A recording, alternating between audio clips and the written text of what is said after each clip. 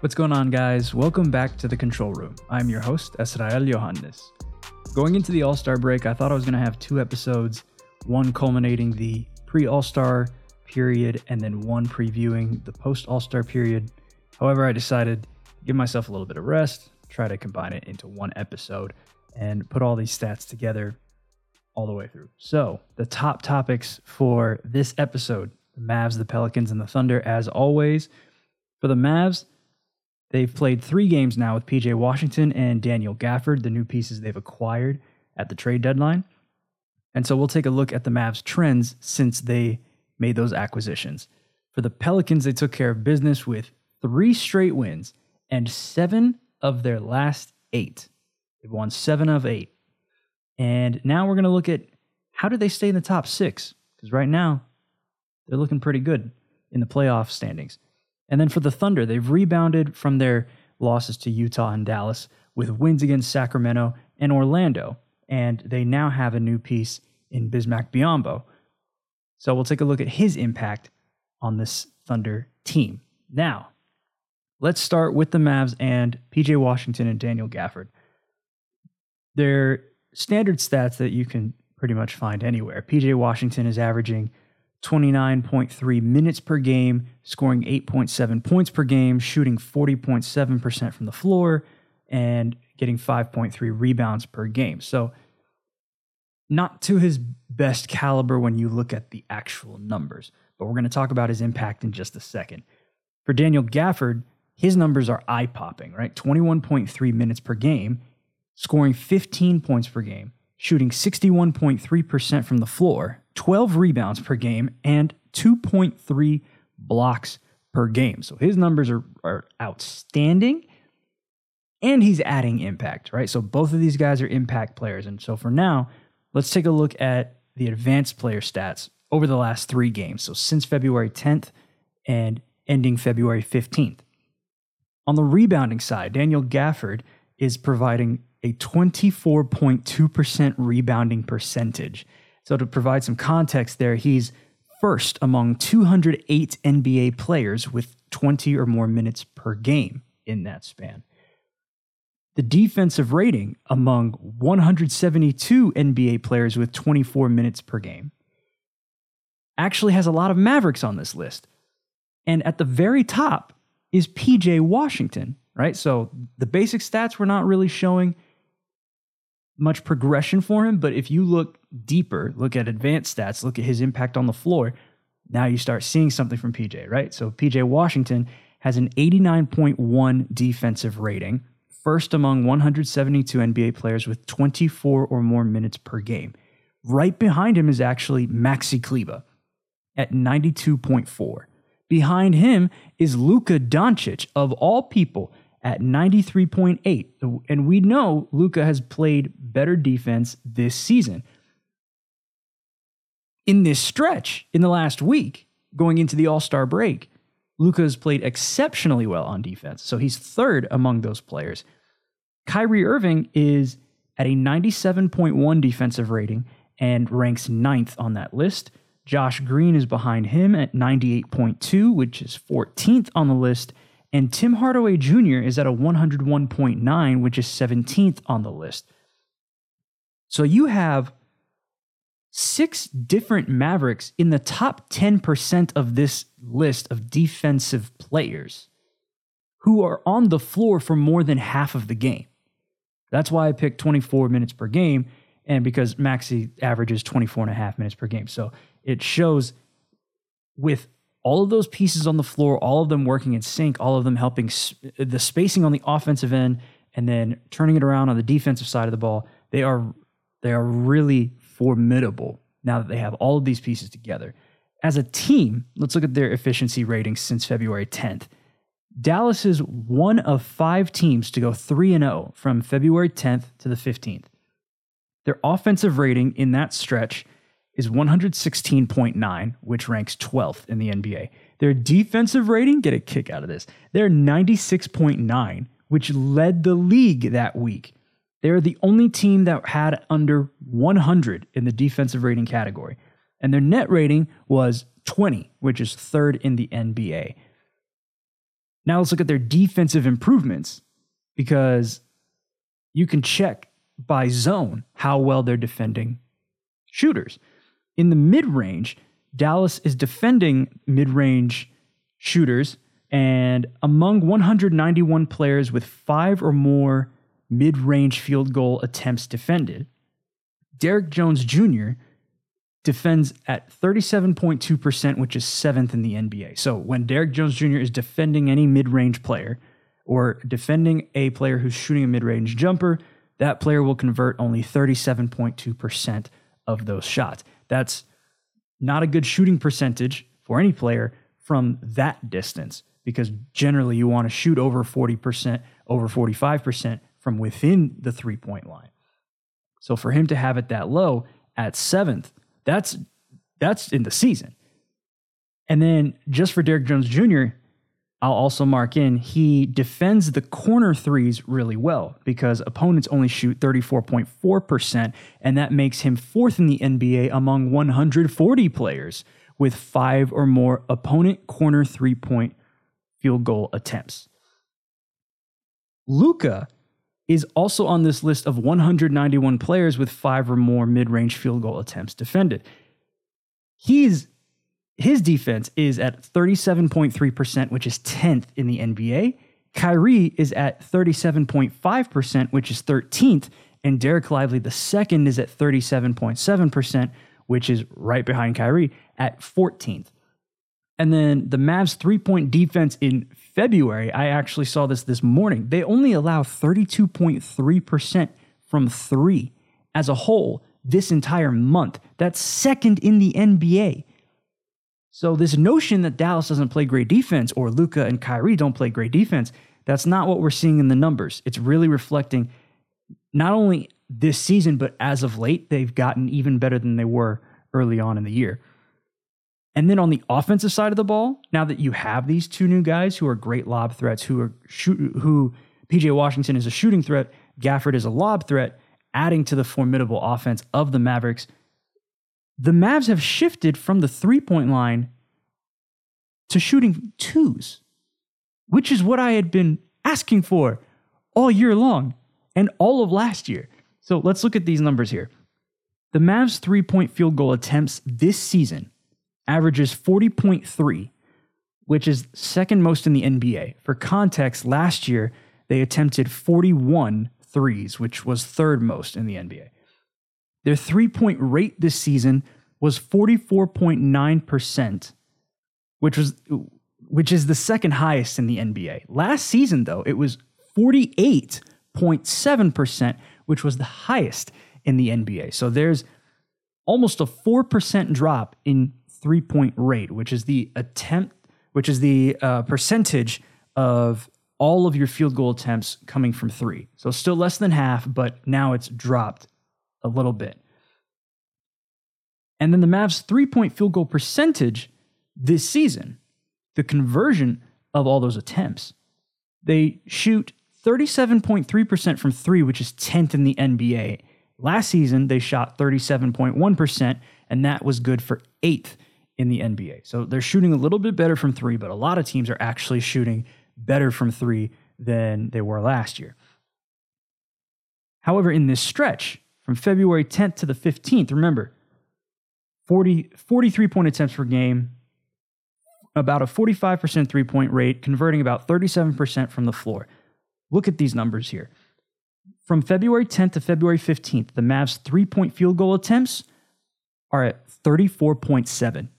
34.7. That's 13th most in the NBA. Their three-point rate is now at 37.3%, which is the 8th lowest in the NBA. That is a major shift from the identity of this team. And then their three-point field goal percentage, here's the funny thing. They're shooting 33.7%, which is 20th in the NBA.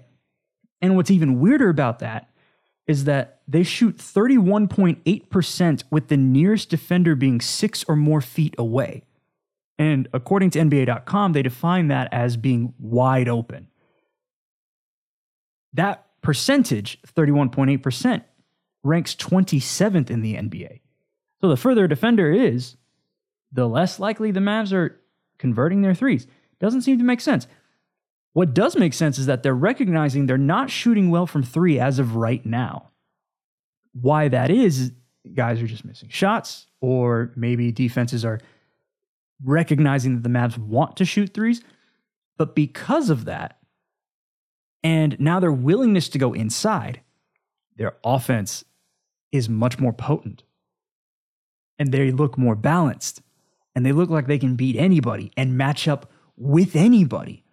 So what is the Mavericks' ceiling this year? Because you've got teams like Minnesota, OKC, the LA Clippers, the Denver Nuggets in the top four, all jumbling around in those spots. And then you're dealing with Phoenix and New Orleans and Sacramento within your area. Golden State and the LA Lakers are right behind you. So who do the Mavs match up well with? If you looked at that Thunder game, you can make an argument that they can match up with anybody. They can match up well with the Thunder, for sure. They can match up well with Minnesota now that they have more bigs, now that they have a better offense and they have a better defense. They can overtake the Timberwolves. They can take down the Lakers, again, with this big lineup. The Suns might be an interesting matchup, and we're going to find that out tonight as I'm recording this on Thursday, February 22nd. So we're going to take a look at what the Mavericks are going to do with all these new guys, with this new makeup, this new chemistry against this Phoenix Suns team. Sacramento, same thing. Domantas Sabonis being your main big guy. Now Dallas has the size to match them. They have the shooting to match them. They also have the playmaker in Luka Doncic to match them. Based on how the Mavs may end up in the playoff seeding, they might go as high as 4 because there are 4 teams that are just they're slightly ahead of them, a few games ahead of them, but if the trends continue, the Mavs may be in the 4 or the 5, maybe even the 6 spot. But if there's any team that can skyrocket these West standings, I believe it is the Dallas Mavericks, because this is such a shift from where they were earlier in the year. And considering they have not been healthy all season long, the fact that they are almost 100% now, the one piece they're missing is Dante Exum, and he is a pivotal piece to this Mavericks team. Having all of those guys back, going for a playoff push. The cliche is that no one wants to see this team in the playoffs. Yeah, no one wants to see Dallas in the playoffs, but if you're good, no one wants to see you in the playoffs anyway. So Dallas, to me, has a shot of making the NBA Finals. Not just the Western Conference Finals, but the NBA Finals. And of course, that has to do with who they face, what side of the bracket they're going to be on. That matters more than anything. But based on how the Mavs can play with this group, if they're healthy, and if Jason Kidd gets these rotations right, they can make the NBA Finals. At least that should be anticipated. All right, so they're not the only team that I cover. We're going to talk about the Pelicans and the Thunder in the next segment, so don't go away.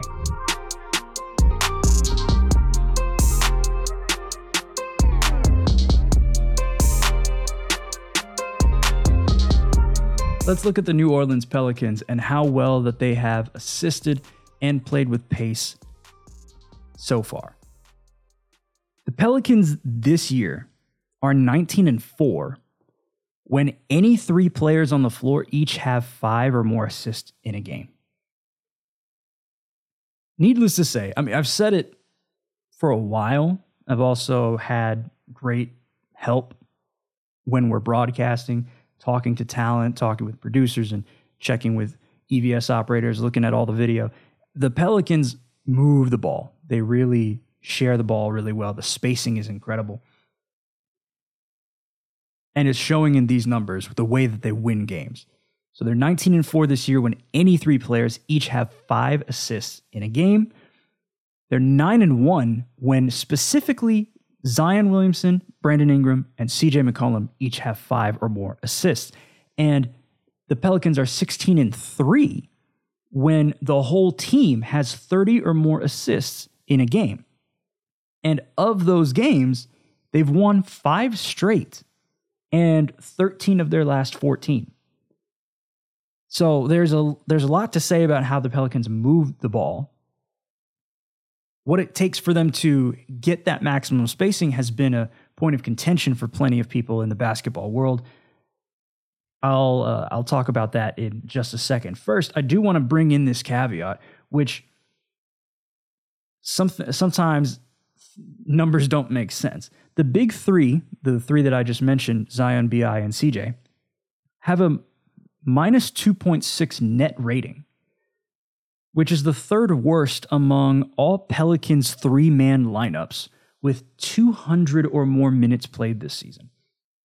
However, this 3-man lineup creates the fastest pace among those Pelicans 3-man lineups with 200 or more minutes played, which is 102.44 in the pace category.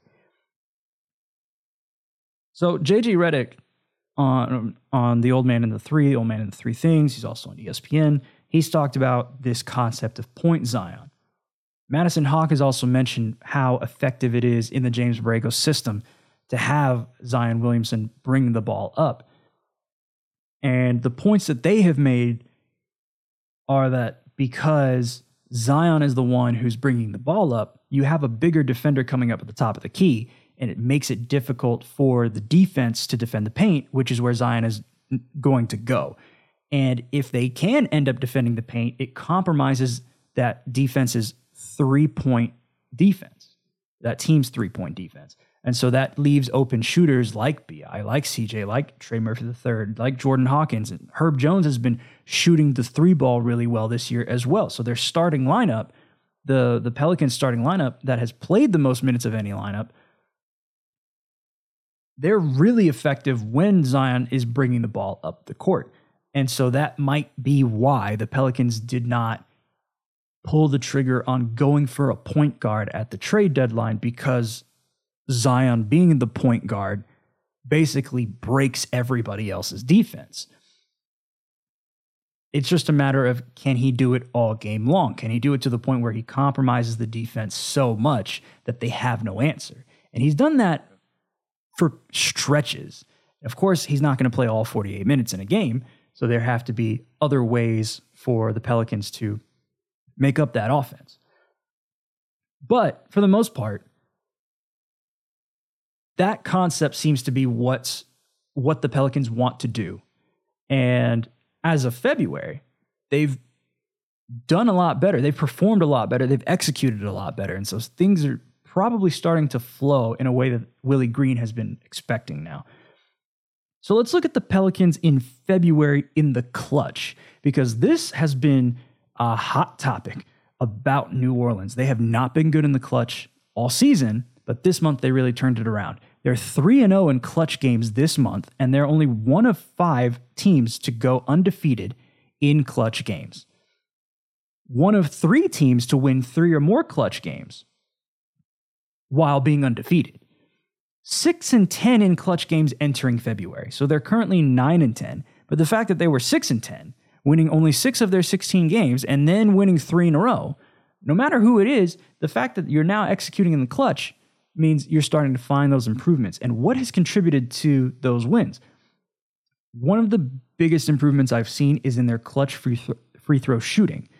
They are 9 of 9, 100% from the line in February. So they're averaging 3 free throw attempts in the clutch in those clutch games. And only Atlanta has more clutch free throws without a miss this season. So Atlanta has 13 out of 13. New Orleans is second with 9 out of 9. And just for more context, the Pelicans entered February with a league worst 61% clutch free throw percentage. 61%. That's god-awful.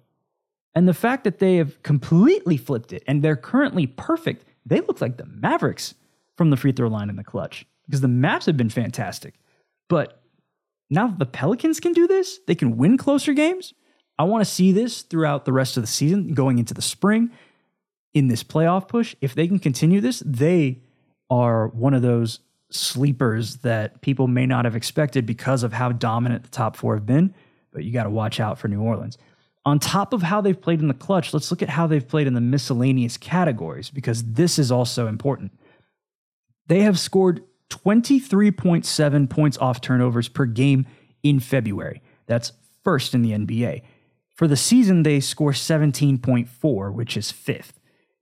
On second chance points, the Pelicans score 16.9 second chance points per game this month, which is fifth in the NBA. For the season, they average 14.7, which is 10th.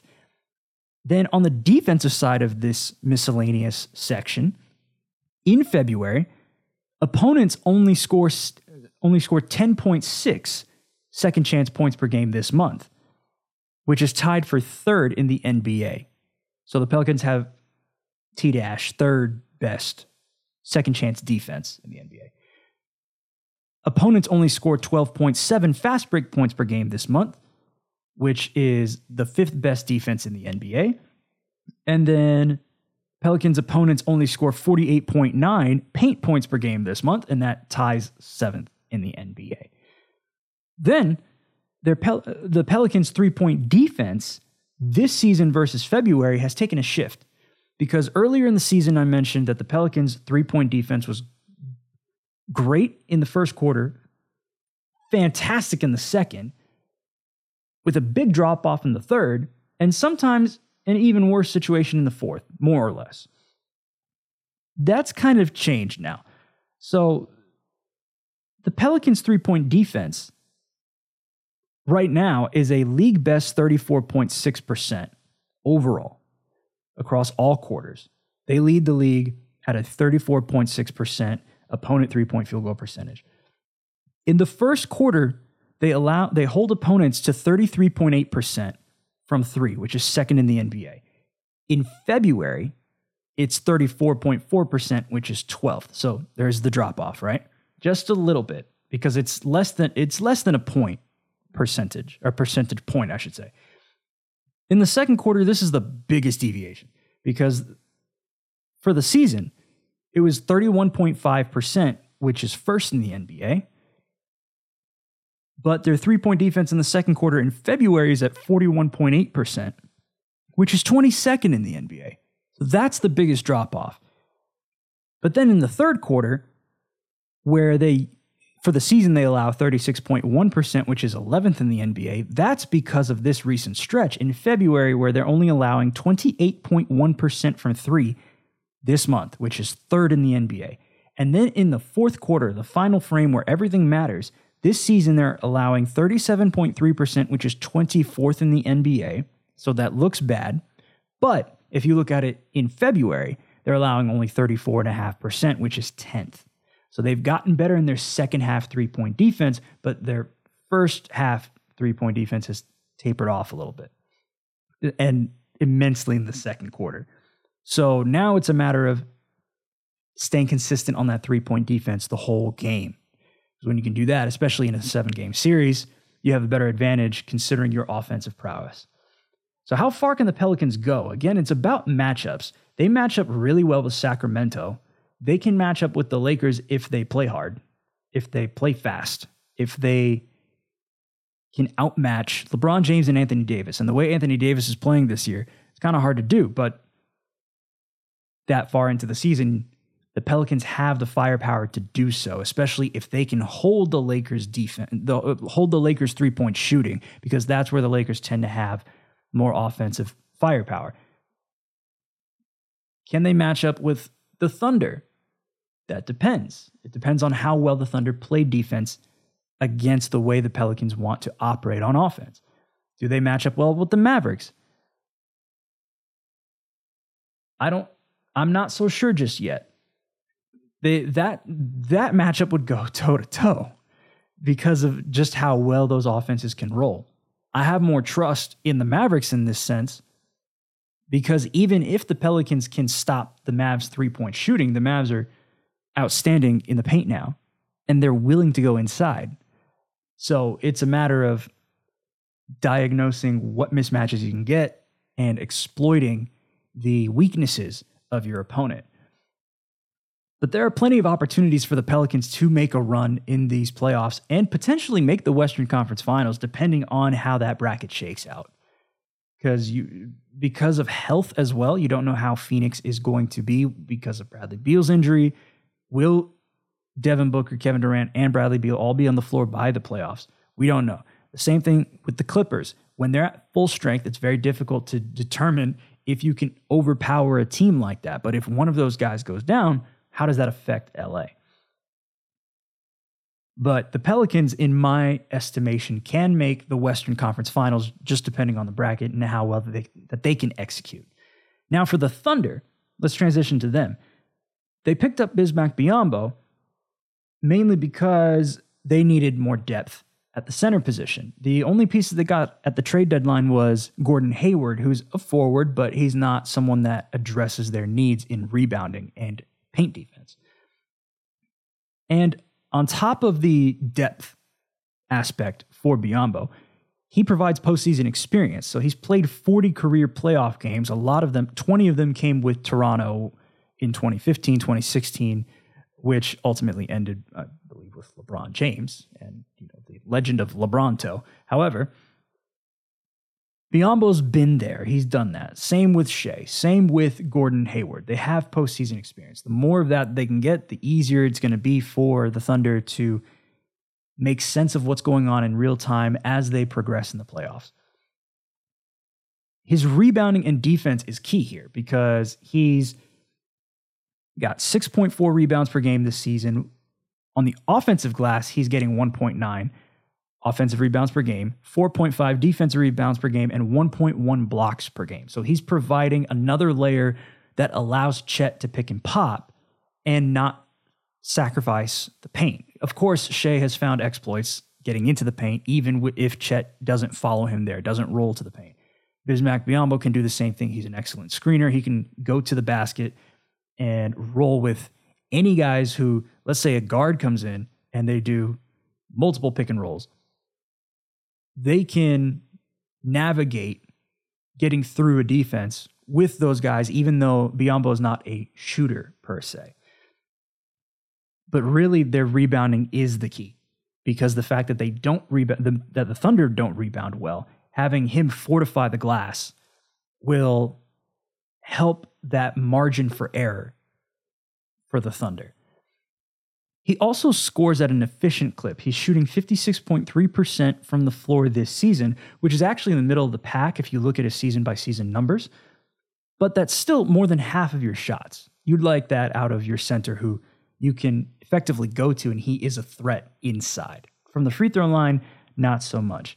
But he's good inside. As a team, the Thunder are still really good when you look at their advanced stats and efficiency ratings. From the offensive side of the ball, they have a 119.2 offensive rating, which is fourth in the NBA. And they're second in the West, only behind the LA Clippers. They have a 111.9 defensive rating, which is fourth in the NBA as well. They are also second in the West, this time behind Minnesota. And their defensive rating in February, 111.9, seems a little high for OKC. This is why. They took a hit with a 3-game stretch in February where they allowed 124 or more points per game. And in February, they have a 118 defensive rating, which is 22nd in the NBA. Of course, when you look at the Thunder's results from those 3 games, this is specifically those losses to the win against Toronto that went into double overtime. So, of course, that is not 100% what I'm talking about there. That's a lot of points, but double overtime is going to do that for you. It's that you had 3 straight games where you're coming off of a big double overtime game, and then you lose 124-117 to Utah, and then 146-111. That game more than anything, because the Mavs scored 146 on them in regulation, 47 in the first quarter. That contributed to their drop-off in the defensive rating. But they still have the 4th best defense in the NBA, despite that blip. So it's not really like they can't rebound. They'll be fine. Their net rating is 7.3, which is second in the NBA for the season. And they are first in the West. So again, top 10 offense, top 10 defense means that you're one of the best teams in the NBA. They're top 5 in both. They're top 2 in their conference. So although we talked about, where the Thunder have issues, where they excel, like they're still all season long, they're still one of the best teams in the NBA and should be looked at as so. Let's take a look at their miscellaneous categories as well, because they are effective here too. They scored 19.6 points off turnovers per game this season, which is first in the NBA. They score 14.9 fast break points per game, which is 10th in the NBA. And they score 53 paint points per game, which is 6th in the NBA. And then on the defensive side of those categories, they allow 14.7 points off turnovers per game, which is 4th best in the NBA. 11.9 fast break points per game this season, which is 2nd best in the NBA. And they allow only 46.5 paint points per game, which is 4th in the NBA. So not only are they effective on the offensive miscellaneous categories, on the defensive side of them, opponents can't seem to get by. At least as a whole, there are certain matchups where that's a different story, because they have had trouble with the LA teams, specifically the Lakers, because of the size mismatch. And now we'll see what Biyombo does for that. And then for the Mavericks, because they fortified their offense and their defense, they were able to just throw punches, throw haymakers at the Thunder. So now it's time for SGA, Chet, J-Dub to step up in ways that they've been doing all season, but now to another level, in order to take the Thunder to places they haven't seen since the Kevin Durant, Russell Westbrook era. What to look out for with these acquisitions of Gordon Hayward and Bismack Biyombo really is how they gel with the bench players of OKC, such as Cason Wallace, Isaiah Joe, Jalen Williams, Kenrich Williams, et cetera, et cetera. So how that unit operates. And of course, there's going to be a mix and a match with all the lineups that Coach Mark Dagnall is going to put together. But with those guys, the veterans that they are, helping those younger guys out, will potentially give the Thunder even more of a lift when you have guys like SGA and Chet and J-Dub off the floor. And of course, that starting lineup of SGA, Chet, J-Dub, Josh Giddey, Lou Dort, it's already a tough lineup to deal with. So the Thunder's rotation is looking really good. What is their ceiling now? Again, based on matchup, I have an issue with how this team is going to perform if the Lakers get the 8 spot and let's say the Thunder are 1, or if the Lakers are somehow 7th and the Thunder are 2. If there's any situation where the Thunder play the Lakers, it's going to be a tightly contested series. It might go 7. They might even lose it. Mainly because of the mismatches that LeBron and AD provide against the Thunder. But if the Thunder are able to clean up the glass, again, it's always back to the rebounding. If they can fix that with who they've brought in and put more of an effort on the glass and make sure that even if they can't rebound as well as they want to, that they make up for it in other categories, then they have a shot against Sacramento. They could potentially beat the Lakers. They can beat the Warriors, although the Warriors have been playing a lot better as of late. And with Brandon Podziemski, you don't know how this matchup is going to look, because they played the Warriors early on in the season. The way the Warriors play now is not how they played then. So it's going to take a little rewiring to figure out how that matchup is going to go. But the Thunder now, with the way Shea is playing at an MVP level, they can make the finals as well. Again, it's all about matchups. Who they're going to meet, who they're going to face, who they don't have to face. It's going to be a tough road, especially with that lack of rebounding. That's going to be the biggest key for them. But that's their ceiling to me, the NBA Finals. They could get that far. If not that far, then the Western Conference Finals for sure. Again, depends on the matchups. We're still not even 60 games into the season. So that's where I'm at right now with those teams. All right. Next up, we're going to take a look at what I think about All-Star Weekend, specifically the All-Star Game, because I was not a fan of that last night. And then we'll take a look at some upcoming matchups. That's next.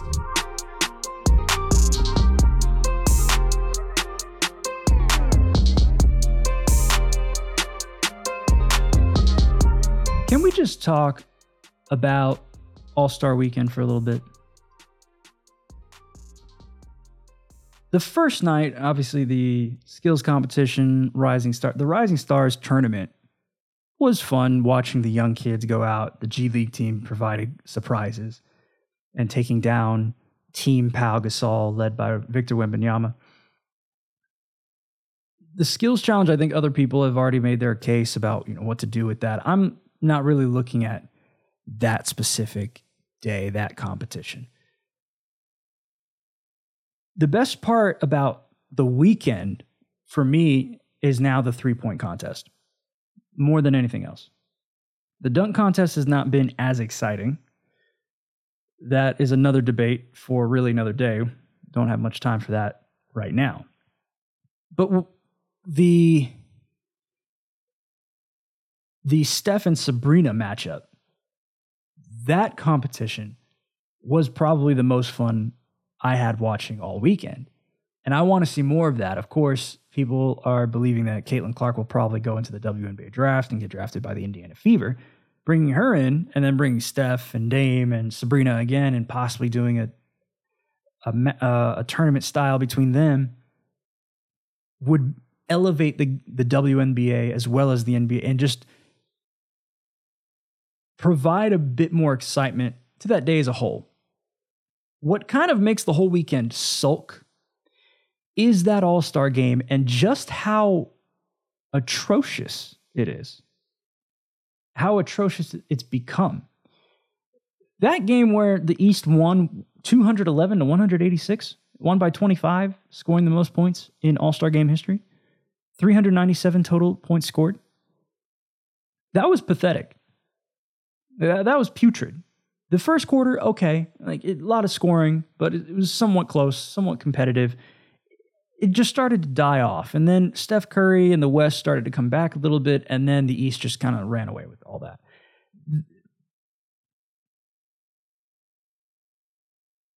Adam Silver, Larry Bird, Joe Dumars, they've tried getting the players to care.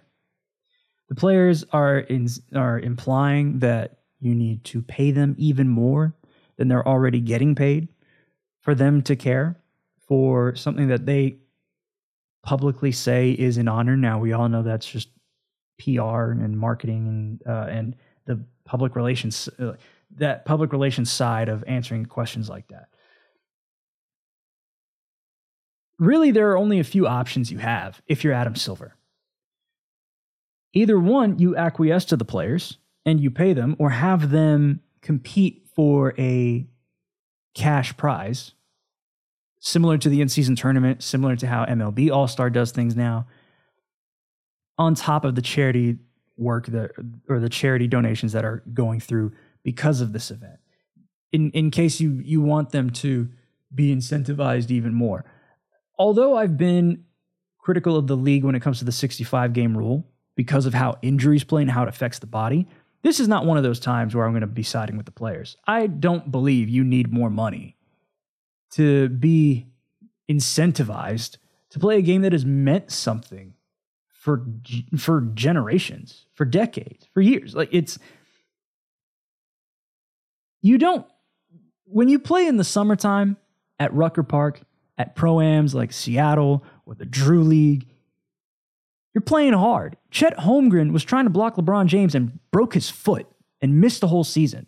You're risking season-ending injuries in the summer, right? So by that logic, if you're willing to do that in the summer, how are you not willing to do that in the All-Star game? Right? I know that may sound tone deaf for someone who's not a player to people who are playing.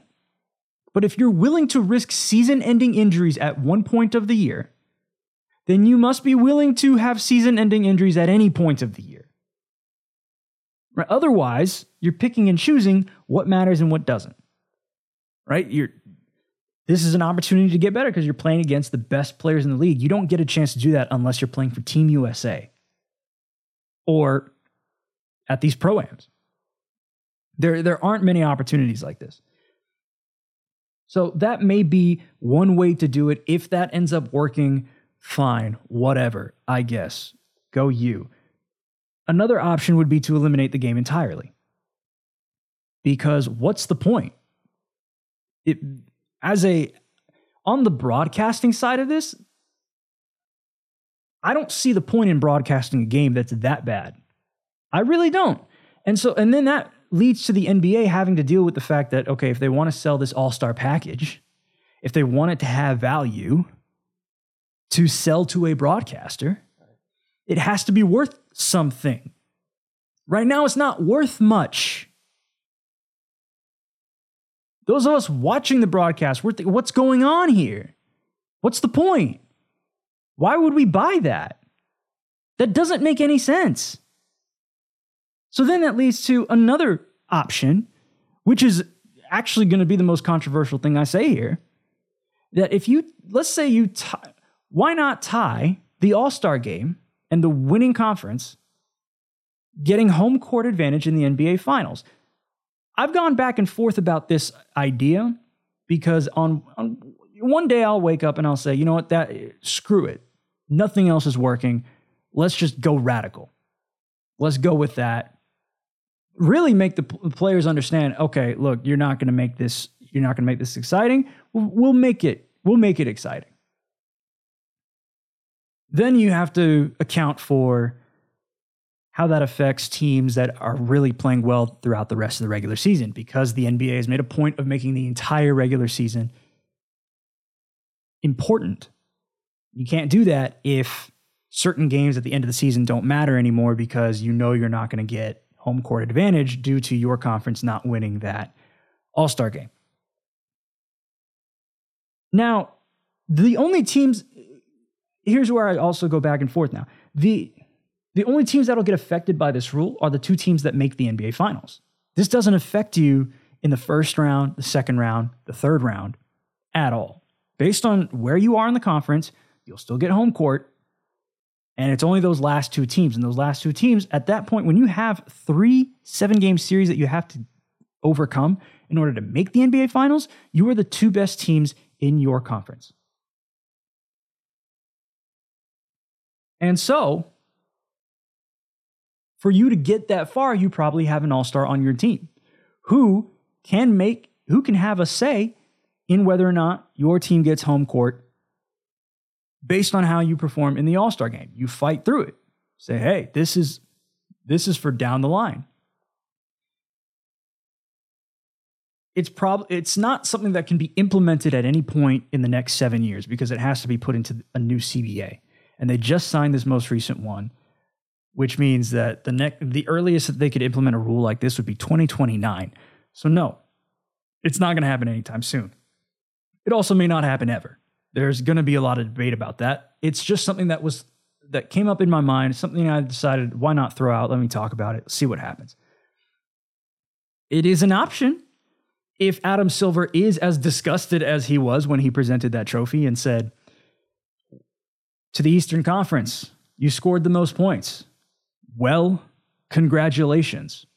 That's a direct quote. All right, so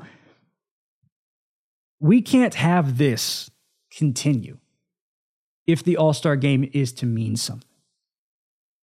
That's my point. All right, so that's it for All-Star Weekend. Let's move on to what we're going to talk about in the next episode. It's going to be a recap of Week 18. And based on how my work schedule is going, I'm going to try to get that out next Thursday. All right, now, the National NBA Tip-Off on February 22nd, Thursday, that's tonight. The Suns and the Mavericks will play at 7:30 p.m. Eastern, 6:30 p.m. Central on TNT, followed by the Lakers and the Warriors at 10 p.m. Eastern, 9 p.m. Central on TNT. Then, Friday, February 23rd, the Cavs and the Sixers will play at 7:30 Eastern, 6:30 Central on ESPN, followed by the Bucks and the Timberwolves at 10 p.m. Eastern, 9 p.m. Central on ESPN. Saturday, February 24th, the Celtics will play the Knicks at 8:30 p.m. Eastern, 7:30 p.m. Central on ABC.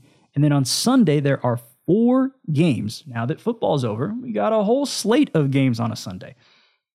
Sunday, February 25th, we've got the Bucks and the Sixers at 1 p.m. Eastern, 12 p.m. Central on ABC, followed by the Lakers and the Suns at 3:30 p.m. Eastern, 2:30 p.m. Central on ABC.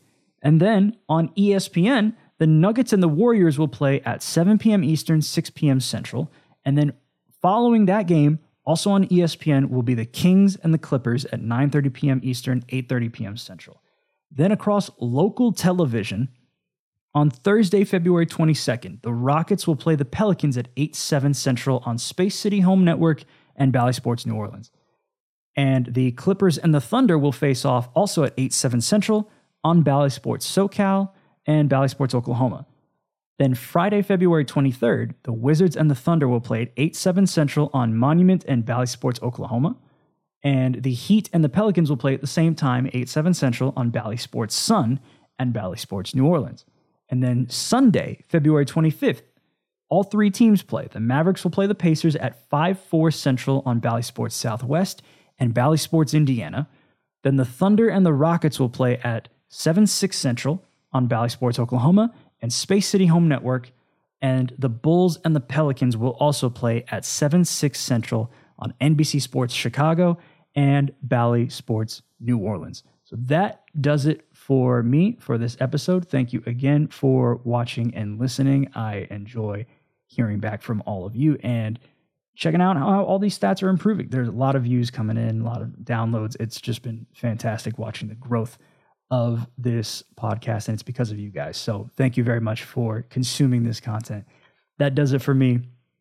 This has been The Control Room. I'm your host, Esrael Yohannes, signing off.